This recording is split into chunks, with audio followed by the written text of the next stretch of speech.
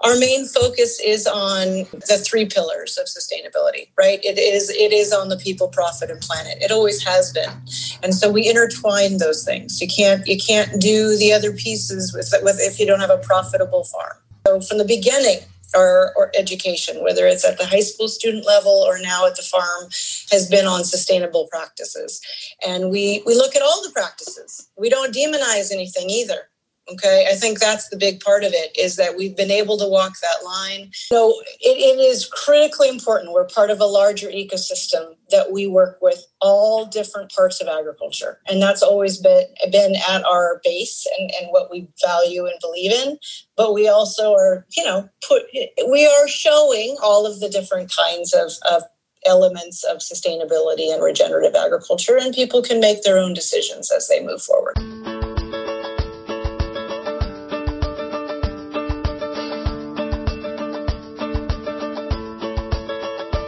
It's time for conversations about our food and how it's grown on Farm to Table Talk with your host, Roger Wasson.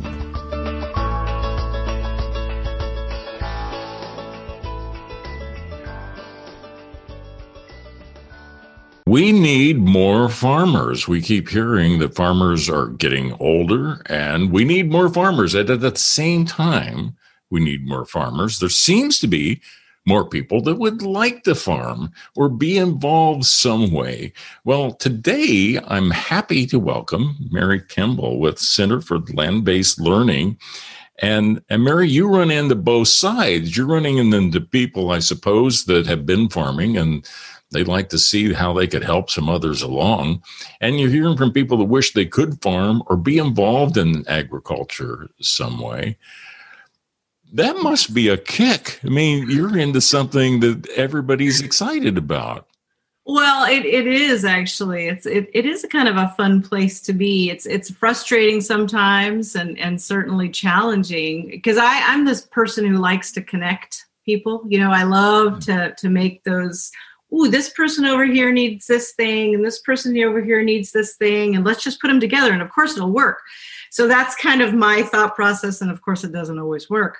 But I love that both things are happening. I mean, it's certainly a challenge to agriculture, United States, agriculture, California, of course, that we have so many farmers who are getting older and that do want to retire, and they are ready in many cases, and they want to pass it on, whether it's to their next generation or they want to see a younger farmer that either they've been working with, maybe has been leasing their land for a long time, or someone they really want to help in the community, or maybe they don't have someone like that and they're looking for who is that next person that can take over the farm. So it's a challenging time from that perspective, but the other side, like you said, is that we have new people who are interested, and then they do need the opportunities for sure. They need the doors opened.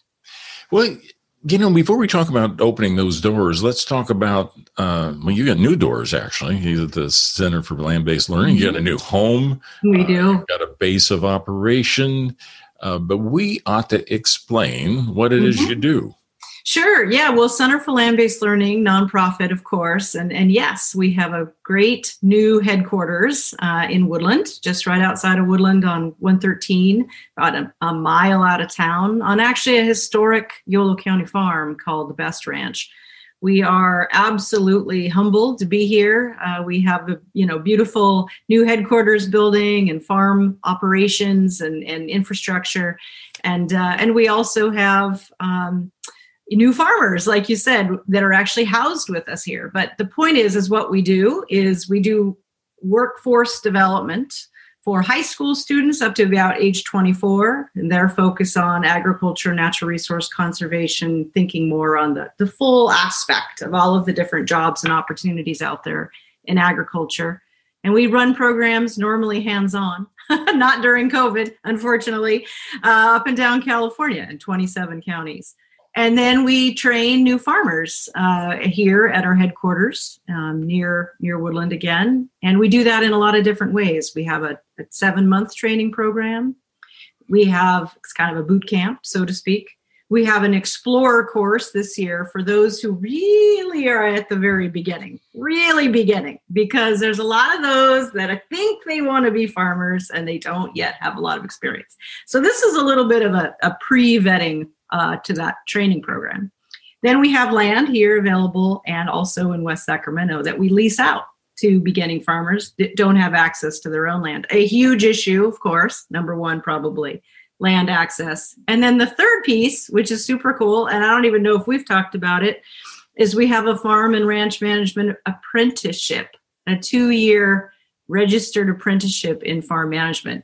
And we can talk more about that too. But yeah, we do a lot of things. A lot of things. And we're very happy to be in this part of the agricultural world. Do you run across people that have land and tell you they'd like to help people get started, or is that where apprenticeships work in too? Do they get into a farming operation that way? They're kind of two different things. There's the owner-operator side of things, right? Or someone who really wants to farm themselves. They want to be the owner-operator. They don't need to own the land, but they can lease it and farm. So that's one group. And yes, we do get people who call us or email us or say what they normally do, which I appreciate, but is only really the first step, is they say, I've got some land that I would love to offer to a beginning farmer because they've heard about this land access issue. Right. Now that's cool. That's amazing. And we love that. However, it's the first step, right? Because so then the next question is, especially here in California, is there irrigation? No. Got irrigation? Oh, well, no, so those are some of those things that kind of you put the brakes on. Or is there any infrastructure at all there? Is there a barn? Is there a shed? No. So, so those are some of the things, again, we love that outpouring of interest and support. It's just that it's really just the first step and oftentimes can't go beyond that, depending on what that piece of land is. And those folks don't always themselves, they have the land, maybe they inherited it or whatever, but they themselves aren't necessarily farmers. So it's not so much that they'll be mentors per se. They just really want to help with the land piece and they want to see it utilized to grow food, which is wonderful, right? We want that too. The apprenticeship is different. Apprenticeship is specifically for farm managers. So these are people who really don't necessarily want to own their own farms. They don't want to be the main man, so to speak. Right. They want to be farm managers. And that's awesome too, because those farm managers are also aging out. Right. So that is really a mentor-mentee relationship, and it's awesome. So the farmer hires the apprentice. It's their employee, not Center for Land-Based Learnings. It's their employee. But we get to help them and facilitate this incredible learning process that happens in an apprenticeship, right? I mean, the apprenticeship model in every other part of the world is kind of one of the most critical models that we have. We do well in the United States in the trades. We don't do so well in really anything else in the apprenticeship. It's not been the predominant way of learning, right? The predominant way of learning is people think, you got to go to college. So I'm thrilled that we're seeing way more what we call kind of informal or really new and innovative type of apprenticeships coming to the fore, including this one. You may be shocked and surprised, but there are no other farm management apprenticeship programs in California but this one. Well, what about the nation? There are around the nation. There are some others outside. There are, and the Department of Labor has been very active, really, in the last 10 years at trying to get a lot more apprenticeships in other trades, right? Besides the traditional construction, welding, those are electrician. Like they're great. They have done an amazing job. Those unions have it kind of. I mean. People may not always love unions, but the reality is that unions have figured out the workforce development piece pretty well. They've figured out that pipeline. Agriculture has a little bit more of a challenge with that. Well, it's It's interesting. Now, when you have somebody going into an apprenticeship, do they have to have achieved a certain level of education? Like, I mean, do they have to have high school degrees, or do they have the minimum qualifications for our apprenticeship? And every apprenticeship, of course, is different. But for our apprenticeship, it's registered through the state of California. So that's the other piece here. When I say we're the only ones in California, what I mean, I want to be very specific. We're the only registered apprenticeship in the state of California through the Division of Apprenticeship Standards, DAS. Mm-hmm. And what does that mean? That means there's a lot of standards and there's a lot of check marks and check boxes that we have to fulfill, including ensuring that we're following all labor standards, right? We decided we wanted to be at the high mark. We wanted to make sure we're above reproach, because there can be challenges in agriculture when it comes to, we'll provide room and board. Well, sure. That's not legal. It's not legal. Okay. If they're not getting minimum wage, that's not legal. So you can't just do room and board and a stipend. That doesn't work. Well, now I don't want to add a controversy to this. Yeah. But I think of like woofers. Yes. Different situation. It's short term and it's specifically focused on education. So as long as you have a real education focus, and in a lot of times the woofers, it's 6 weeks, it's 2 months. It's a little bit of a different, but somebody might wonder what I'm saying. Woofer, OOFE, and WOOF is World Organic Opportunities in Organic Farming. That sounds right. Yes. And we know a lot of people and that come through even with the training program and also with the apprenticeship who've woofed, which is really cool, right? It's kind of like almost what we call a pre-apprenticeship. It gives them that opportunity for the hands-on learning to just see. It's kind of like our Explorer course. They get to see if they really like this. And that's awesome. But what I'm talking about is like, you're going to work for us for a year and you're going to work full time and you're going to get room and board and a $500 stipend a month. Yeah. Not legal. Okay. And when they get done with that, they hope to be hired as like the manager of a commodity, if a farming operation that has several things, and say maybe you'll run the onions or something like that. You mean the farm management apprenticeship? Yeah. Yes, absolutely. It's a wide variety. Now we have there's two different ways you can do the apprenticeship, which is pretty cool. We recruit people who are interested in becoming apprentices. We also recruit farms and farmers who are interested in hiring an apprentice. So we do, and so it's a little bit of that matching that I was talking about before, which is super fun. Doesn't always work, right? Yeah. Kind of like the old dorm room matching. Doesn't always work. But that's one process, and they can hire someone and they can go through and have that, person. Usually it's 3,000 hours. So it's at minimum a year and a half. Best case scenario, they're staying on that farm, right? That they're apprenticing that farm, that farmer, that mentor is like, this is the person for us. We're going to keep them on as maybe not the highest farm manager on that farm, but someone who's in the succession plan. That's one option. Another option, which is kind of my favorite option, to be honest with you, in California, is what's called the incumbent worker program.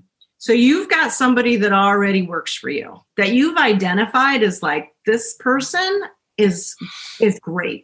They have the potential to be a farm manager, but they need more skills. They need more training. They need more education, especially in California. We're talking about, for the most part, Latino farm workers who may have some language barriers, who may need more training in how to do an Excel spreadsheet, math, basics.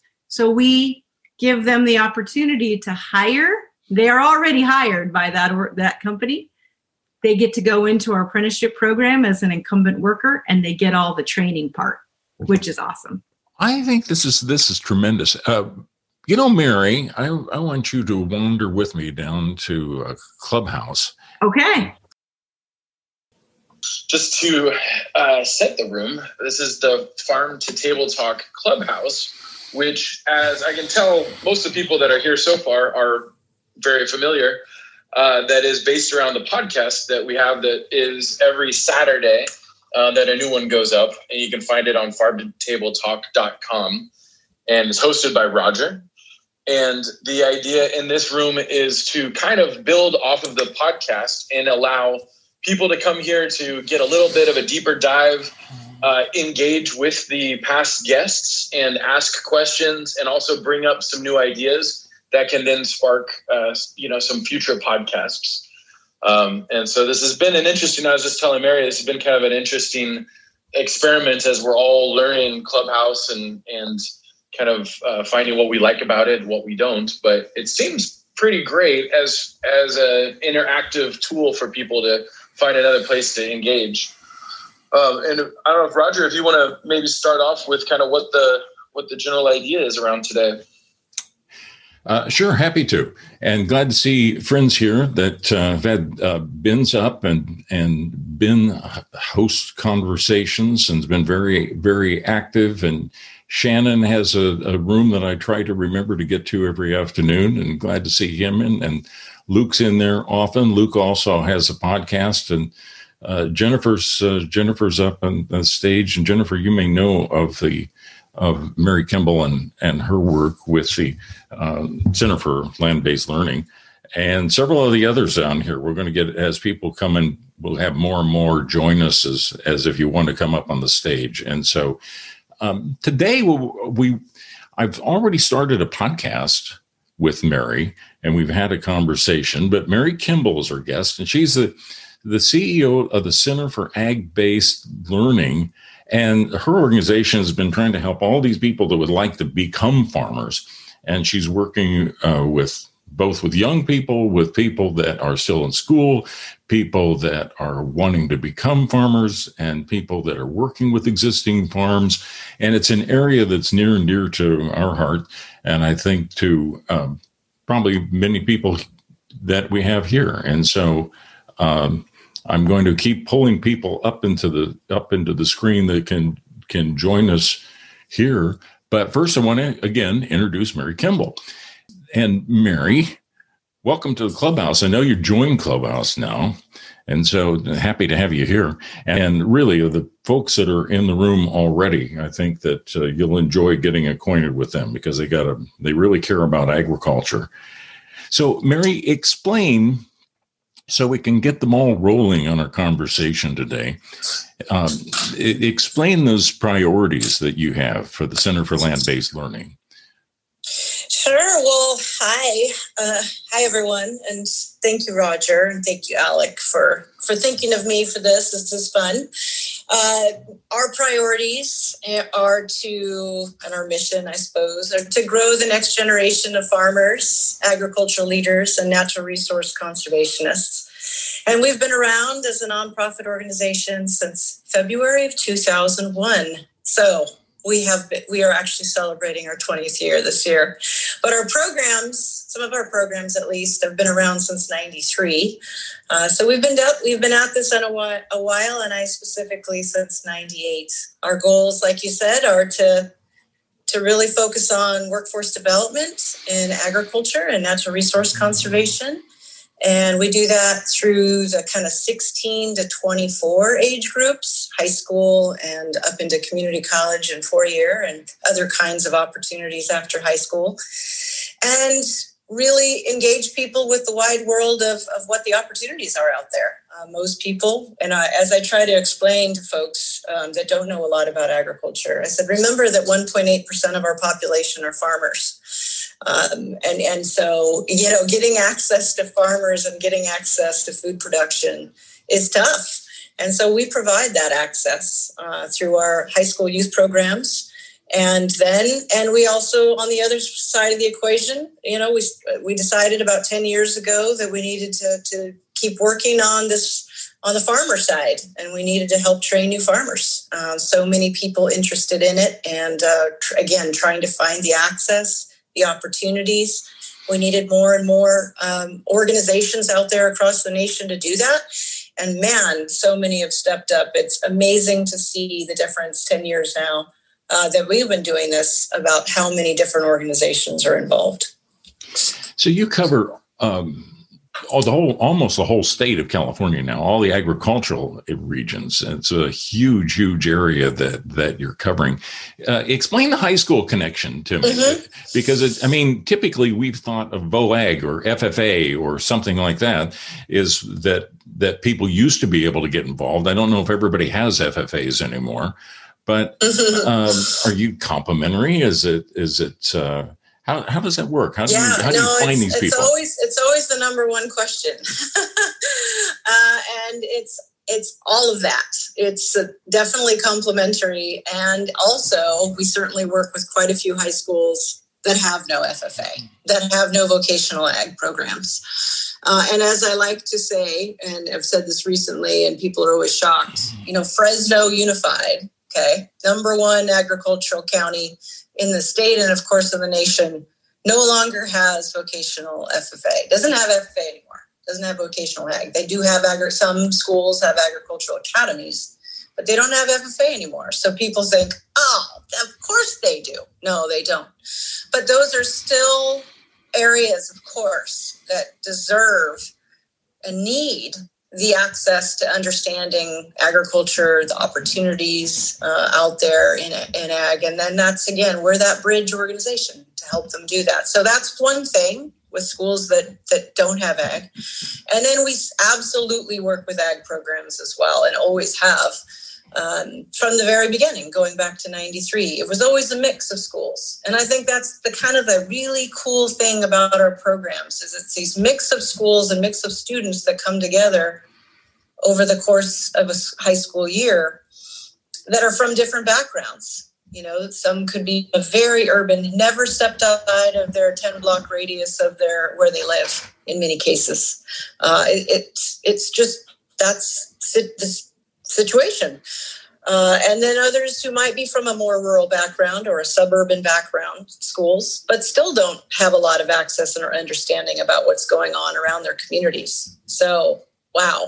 That's great. It's powerful, right? It's that beginning of that leadership and listening and critical thinking skills that we absolutely want our high school students to be gathering in high school. So it's complementary, because these same FFA students, they may have never been on a farm. They may have been taking an ag bio class. They're in FFA, but that doesn't mean that they have ever actually been on a farm, a real farm. And so those are the kinds of things that we are able to provide them, as well as access to businesses and other networks. And again, the myriad of opportunities in agriculture and natural resources. We have several Canadian friends in the room here, and I don't even know for sure. I'm embarrassed. But Derek, is there a FFC? Is there Future Farmers of Canada? I really should know that, and I don't. Not to the extent of the States. We do have local 4-H clubs, but in terms of FFA or FFC, nothing to that really extent in Canada, just our local 4-H clubs.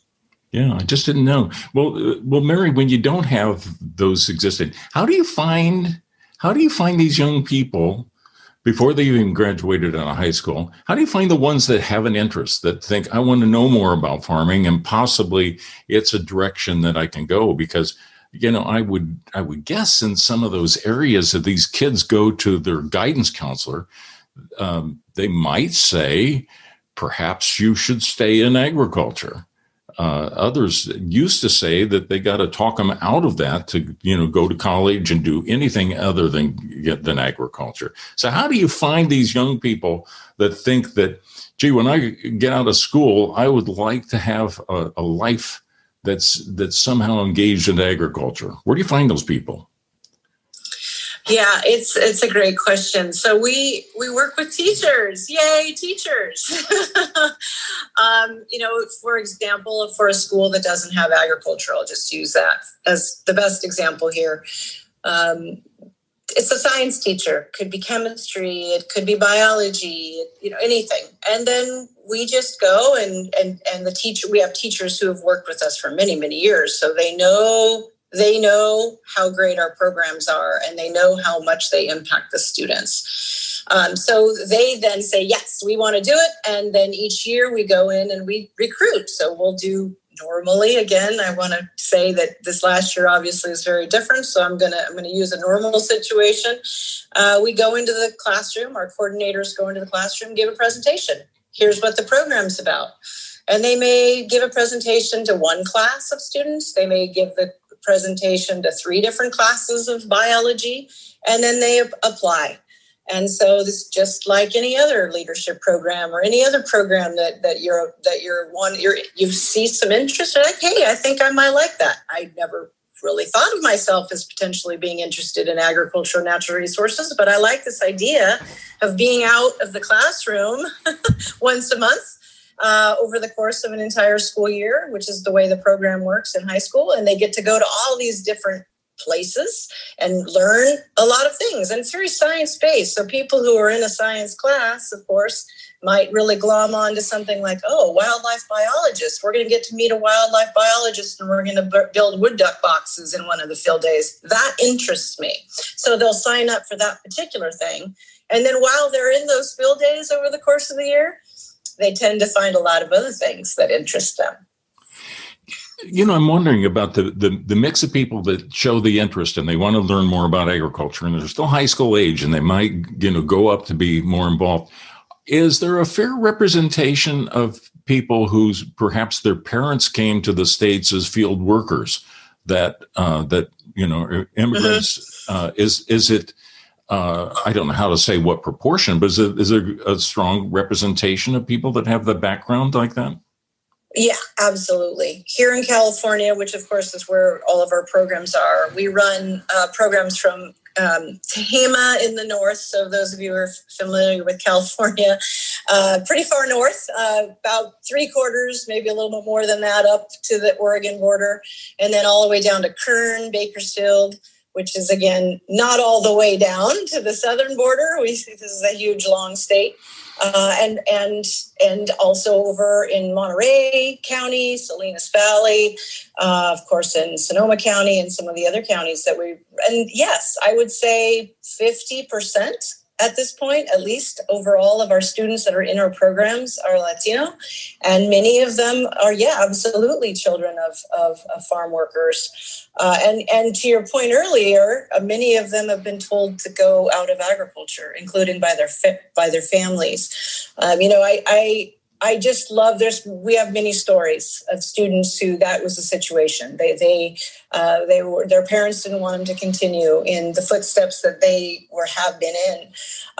But those kids, they did the farms program and they found something that really they loved. And I'll give one example of a woman who's graduating this year, or I should say this month, finishing up her PhD at Cal at Berkeley with a PhD in ecology. And she's focused on pollinators. Her name is A.D. Guzman, and she's from Firebaugh. And I know you know where Firebaugh is. Sure. And she did not, her mom, single mom, parent, farm worker, mom didn't want her to go into ag. But she went on a farms program field day and she was hooked. And she is now working with many of her small-scale farmers in her region, Hmong farmers and others, to really work on biodiversity. And she is an amazing, amazing woman, and I know she's going to do amazing things. So if we leave those people out, that's a huge, huge problem for us in agriculture. We absolutely need to be retaining, motivating, finding opportunities for every single person who wants to be in it.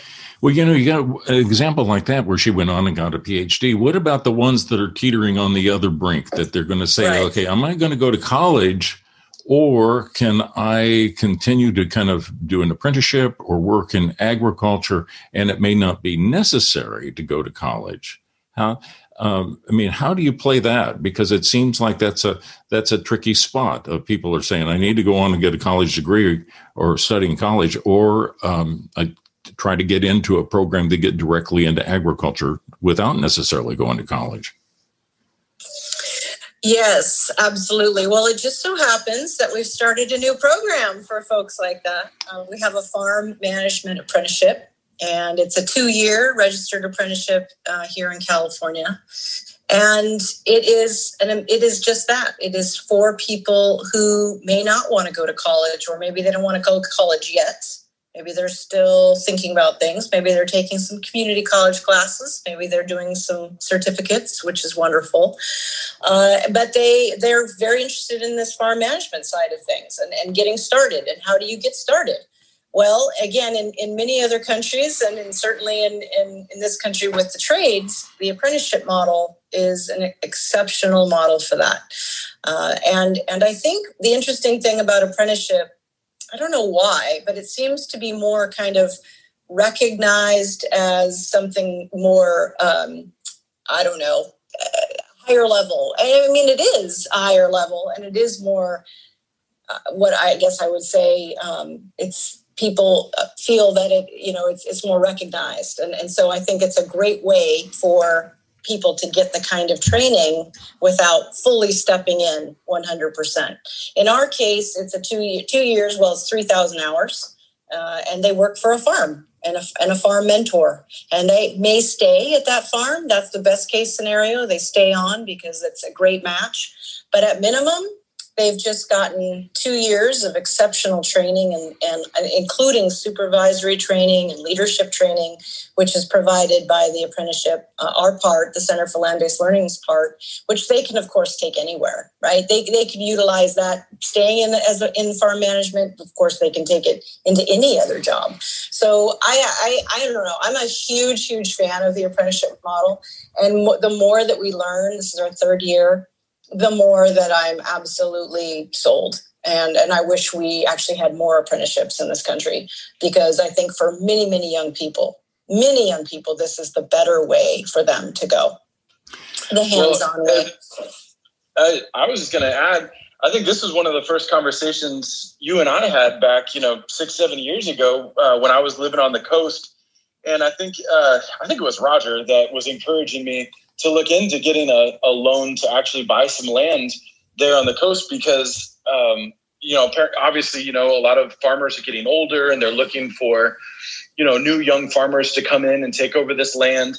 And so there are loans available for people that are looking to get into agriculture. But it felt very much like kind of a catch-22, because to get the loan, to get the farm, you needed the experience of, running a farm.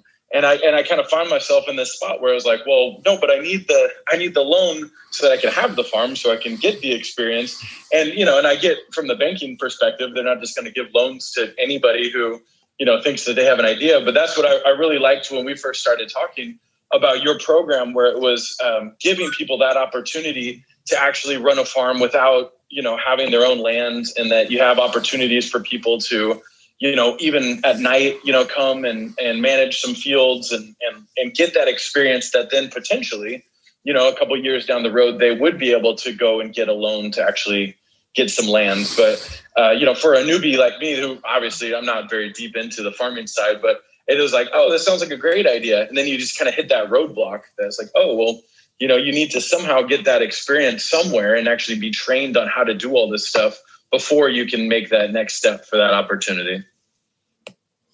Yeah, I mean, absolutely, Alec. It is definitely the catch-22. How do you get experience in something, especially if you want to be an owner-operator, and then go get a loan, but then you don't actually have 3 years of financials, which they require. So that's the exact reason why we started our farm incubator program. So we have a training program for 7 months, kind of, boot camp, called the California Farm Academy Training Program.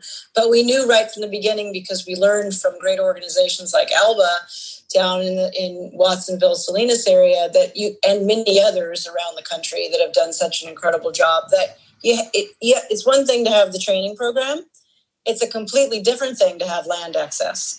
And not just land access, but access to infrastructure, access to equipment, and access to technical service, access to education, access to opportunities, resources, financial and otherwise. That is, you can train people, that's great, but it's only the first step. So that's why when we set out to create our California Farm Academy, from the very beginning, we coupled those things together, not the training as well as the farm business incubator, so they could have access to land with all of those other pieces available to them as a part of a very low subsidized annual rental rate per acre. And including, access to our staff and, of course, so many other great mentors and so many wonderful partners that we have that can help them with next steps. And I'll give you an example of one that you probably know about and that that you may have utilized if you'd gone down that direction, which is California FarmLink. They can not only help match people, farmers who are wanting to have their land stay in production, stay as a farm, but for whatever reason, either they don't have a next generation to succeed to, or those next generations are not interested in farming. With usually more beginning farmers, mid career farmers, so you want to call it, who need access to land. They do that linking. But they also do things like help people with leases, just basic, how do you do a farm lease? And so many of our beginning farmers need that. So we partner with organizations like that to provide the curriculum, but then next steps, like, okay, what are you going to do after the farm business incubator? Another one is Kitchen Table Advisors, who've been an incredible partner lately too, to help our incubator farmers as they get to year 3, year 4, year 5, and they're going on into some next levels that need more help. And so those are the kinds of things that Farm Business Incubator helps them not only get some of those financials, but also, of course, helps them think through next steps. Do we want to scale up? Do we want to continue in this? Do we want to add value added? Running the numbers, putting together all of those kinds of financial packages if they're going to go get a loan, et cetera. So and then there's the apprenticeship. So that's the point, is there's a lot of different ways to enter, but you got to get experience. And so how do I get experience if I don't have any access to it? So an organization like Center for Land-Based Learning can provide those many different points of access depending on where you are in your life and your experience level. Well, let me take a minute and reset the room. We've got a lot of old friends joining, a nice crowd on hand, and this is the Farm to Table Talk. We just do this once a week at noon, Wednesdays, noon California time. And today we're talking with Mary Kimball, who is the CEO of Center for Land-Based Learning. And Mary, in a few minutes, I want to get on into talking about some of the successes and what you're learning from the program so far, and where some of these people are going that have gone through the program. And before we do, I want to open it up for questions. And I do want to say that Mary and I have been doing a podcast, and I'm recording Mary's comments with her permission. And if no one objects, I'm going to might record your question or her answer to the question because of continuation of the podcast when we get around to it. But first, I just want to open it up. And we've got a lot of people on stage that I know aren't bashful if they have something to say. So would anyone like to make a comment or have a question for Mary? Did I see, Shannon, did you flash a minute ago? Yes, thanks, Roger. I appreciate you inviting me up to your stage greatly. Mary, great. Love your organization. It sounds phenomenal. How do businesses become involved in helping this gain even more traction, like co-ops, or how can they invest in promoting that through your organization? Yeah, great question, Shannon. We love business partners. And this program, going not just the one that I'm talking about, the apprenticeship, but all the way back, the Farms Leadership Program that started all the way back in 93. And really all of the programs that we have at the Center for Land-Based Learning would not exist, would not be possible without a whole lot of agricultural business partners. So there's many ways, of course, to do that. And I'm not exactly sure where you are located in the United States. It sounds like you might be in another part than California. But, We, first of all, are a nonprofit organization. So obviously we are always looking for business partners to invest in our programs so that we can run them in the first place, right? Because these are staff heavy and they are intensive, and it's not just a one-off. These are, programs that we run. There's nothing less than 7 months. So we're talking about pretty intensive programming. And we want to make sure that the students that are, whether it's the high school students or the adult students, can access them. So that means that we provide scholarships. So that's one opportunity, right? Is to provide scholarships to students, whether again they're high school or adult, that need that. And many of our students do. They would not be able to do the programs without at least half of their tuition is paid. And our tuition is already way less than what it actually costs us to run that. But we still have tuition. We believe in tuition. We believe you need to pay for, and there's more commitment there when you're paying. So scholarships is one way. Another way, again, with whether depending on the program you're talking about, but if it's at the high school level, we're each month, right? We're getting out there and we are taking the students to visit different parts of the agriculture industry. Co-ops, absolutely, right? We want students to learn about that side of the business. What are all of the different ways that farmers operate? What are the different business structures, et cetera? So at the high school level, yeah, absolutely. A cooperative visit would be one of those things where they would get an introduction to that. At the adult level, if that co-op was one that potentially had farmland and it was doing agricultural production, and they could see this need for apprenticeship, that would be another way where you could be a farm host mentor for an apprentice. There's a lot of different ways that businesses can get involved. Mary, I love it, what you're doing. My big question is really how much of this is directed towards regenerative farmers? Here in the UK, we have a real lack of education when it comes to regenerative, sustainable, holistic type farming systems. And I just see this as a massive opportunity to educate a younger generation in obviously regenerative practices rather than your conventional practices. So, yeah, that's my question. I'd love to understand it. Thanks. Yeah, thanks, Glenn. That's a great one. So when going back to the original creation of the Farms Leadership Program back in '93, so FARMS, it's an acronym in this case, Farming, Agriculture, and Resource Management for Sustainability. So it is embedded in our culture and in our programs from the very first program going way back. So, it's funny, I was answering a question on Twitter this morning.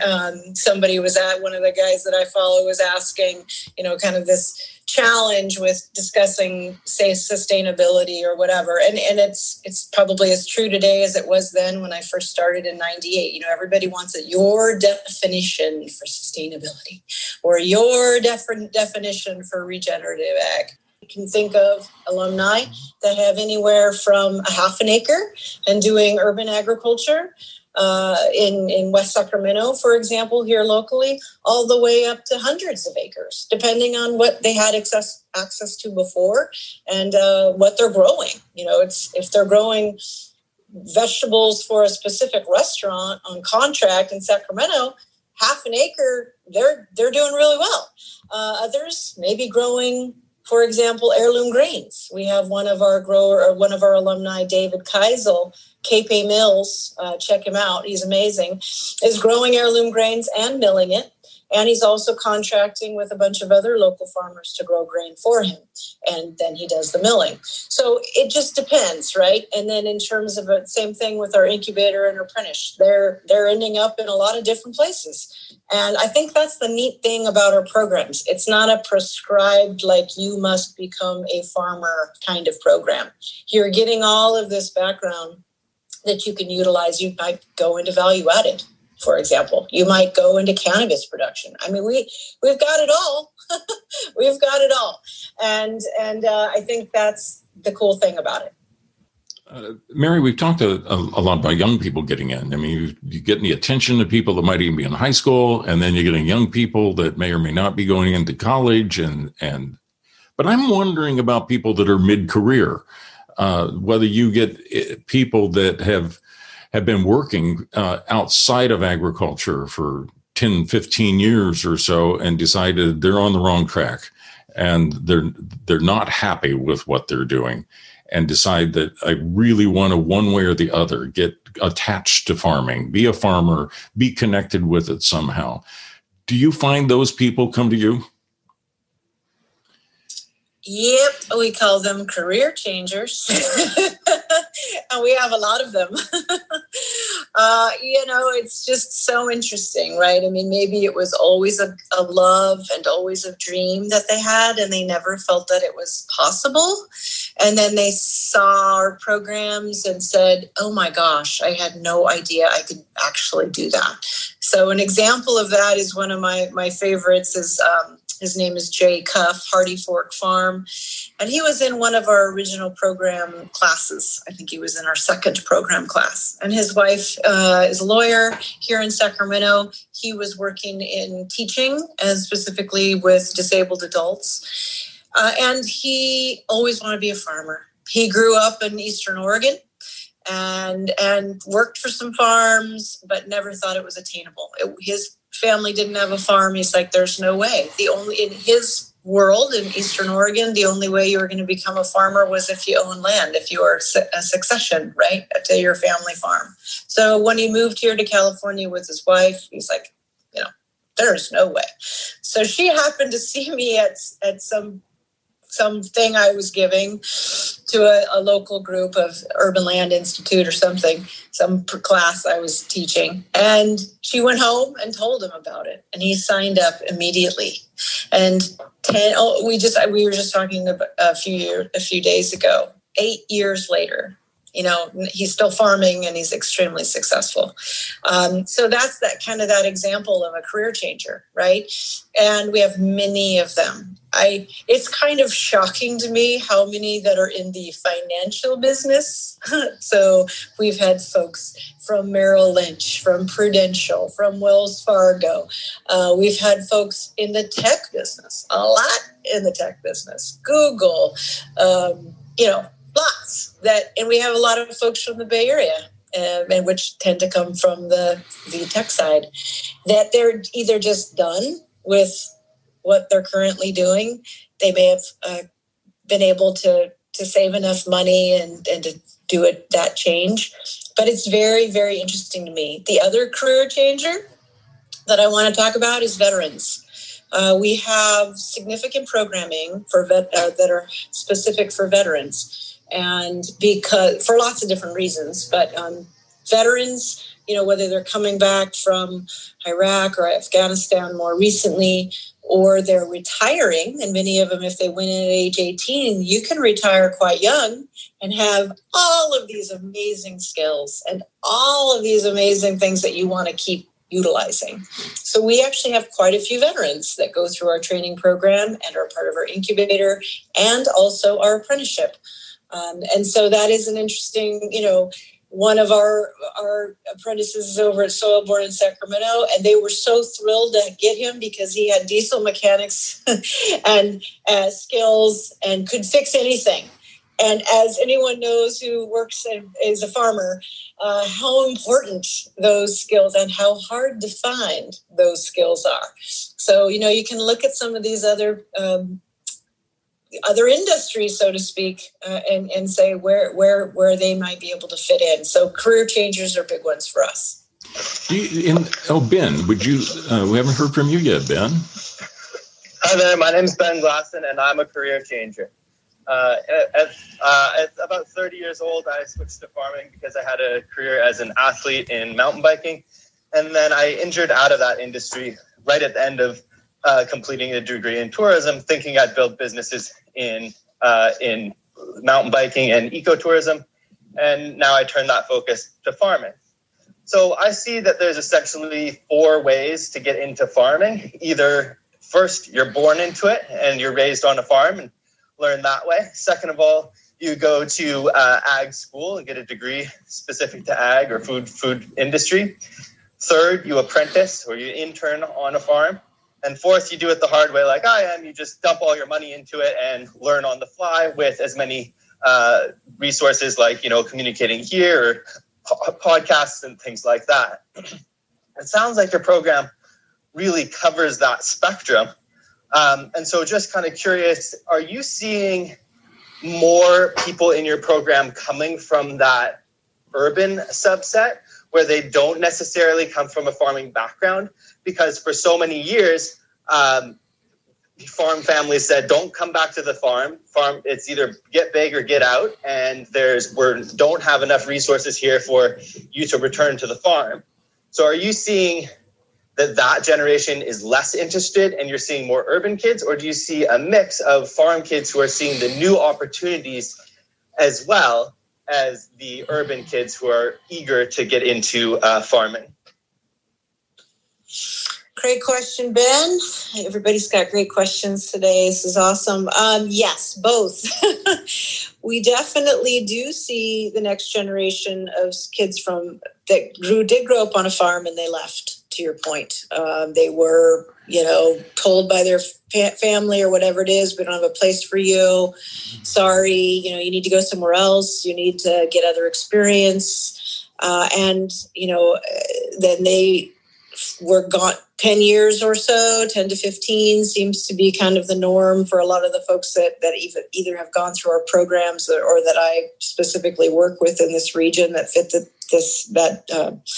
that kind of demographic. And they came back, for a lot of different reasons, depending, but they, to go through our program, the reason why they went through our program is because the 7-month training program is half of the curriculum is business planning. And so that was one of those things that we realized real early on. Production is one thing, but as one of our local farmers likes to say, you got to sell before you sow. So, how do you get that experience? And their parents told them, you need to go get some more experience on the business side, the business planning side. So our training program worked out really well for those folks. But yes, we do see that. And it's not the predominant number, certainly, that on our programs, but it's definitely, I would say it's probably about 15%. And then, the urban folks, I'd say, is probably by far the largest amount of people that are expressing interest, whether it's in our training program, whether it's in our apprenticeship or in our business incubator. It's very, very interesting. And, I guess I'm not all that surprised, right? They've been divorced, really, from the land and from the opportunities for a really long time. And they are, in many cases, they are, really yearning for that. I don't know where your original interest came from in agriculture. Very interesting background, by the way.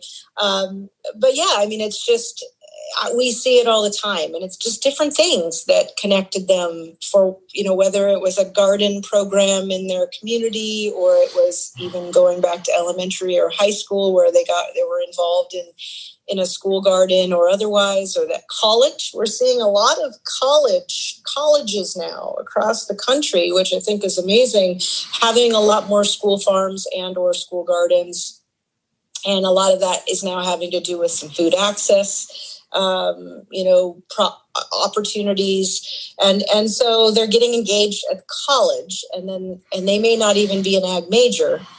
To your point about one of the ways to get in it, lots of interest there. They may be a sociology major or something like that, but involved with a school garden or school farm, and that got them interested. So lots of urban. Yes, lots of urban. And I think it's amazing. I absolutely applaud them, and I applaud their interest, and I applaud their passion, and we need them all in agriculture. One thing I wonder about when people have these intentions, have they really thought through that they may not make as much money at first? Do you find you have to have them say, here, sit down and look at what the real budgets cost, because you may have to, live in a tiny house and give up things, at least at first, because their expectation of all that's good about it might leave out the bottom line. I mean, do you kind of help them say, let's sharpen a pencil and you need to think about this really? Are you willing to make what might be sacrifices financially initially to kind of get on track? Yeah. Back to the training program. Yeah. So they get the hardcore reality in the training program.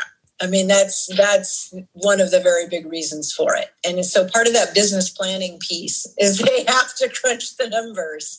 And many of them, they look to some very rosy numbers. And then so our coordinator, of course, assists them in coming back to reality. But then we have a whole panel at the end where they're doing their presentation too. That's farmers and farm businesses, going back to what I can't remember who it was that was asking me about how businesses can get involved. This is another way. We absolutely need people who are out there who want to help us do things like listen to the business plan presentations and give them the reality and give them the other resources and things like that. Feedback. So critical. So yeah, they get that then. Okay. Yeah. And again, and the hard work parts and how many hours in the 110 degrees here and all of that. And that is an exact, going back to, I think it was Ben that is doing all of that. You're learning all that now. Absolutely, and that's a big reason why we do the business incubator. Yeah. Because number one, it's relatively subsidized. You're not going to your friends and your family and your own bank accounts and the credit cards and all of that kind of thing to just try to make this work and then end up so in the red that you just can't continue and you've just blown your life savings and all of that. Like, we don't want that. It's one of the reasons why organizations across the country started creating these training programs and incubators so that you wouldn't have to do something like that. And that helps with the reality piece as well. Because if you're here, you're on our farm site and you're leasing an acre, say, and you're learning, you're taking all these risks, but it's a lot more, again, that's the goal behind the incubator. You're a lot more protected. You have a lot less risk that you're putting out there, and most of the infrastructure Center for Land-Based Learning has, and that's provided as part of your lease. So that does help it with understanding the realities, so that when you do get to the point when you're on your own, right, you've already had those experiences and understand what the real costs are. And Mary, it's really appreciate what you're doing. You've shared a lot. I think there's some of us here today have gotten some ideas that you've inspired, and I trust that some of them will be in contact with you for further information too. Remind people, but where do they find you? Sure. Well, we have our website, landbasedlearning.org. And, if you're more of you like more of the social media side, we're also all over that. So Center for Land-Based Learning, at Land-Based Ed, at Land-Based Learning, depending on which platform, Instagram, Facebook, Twitter, we're there. Great.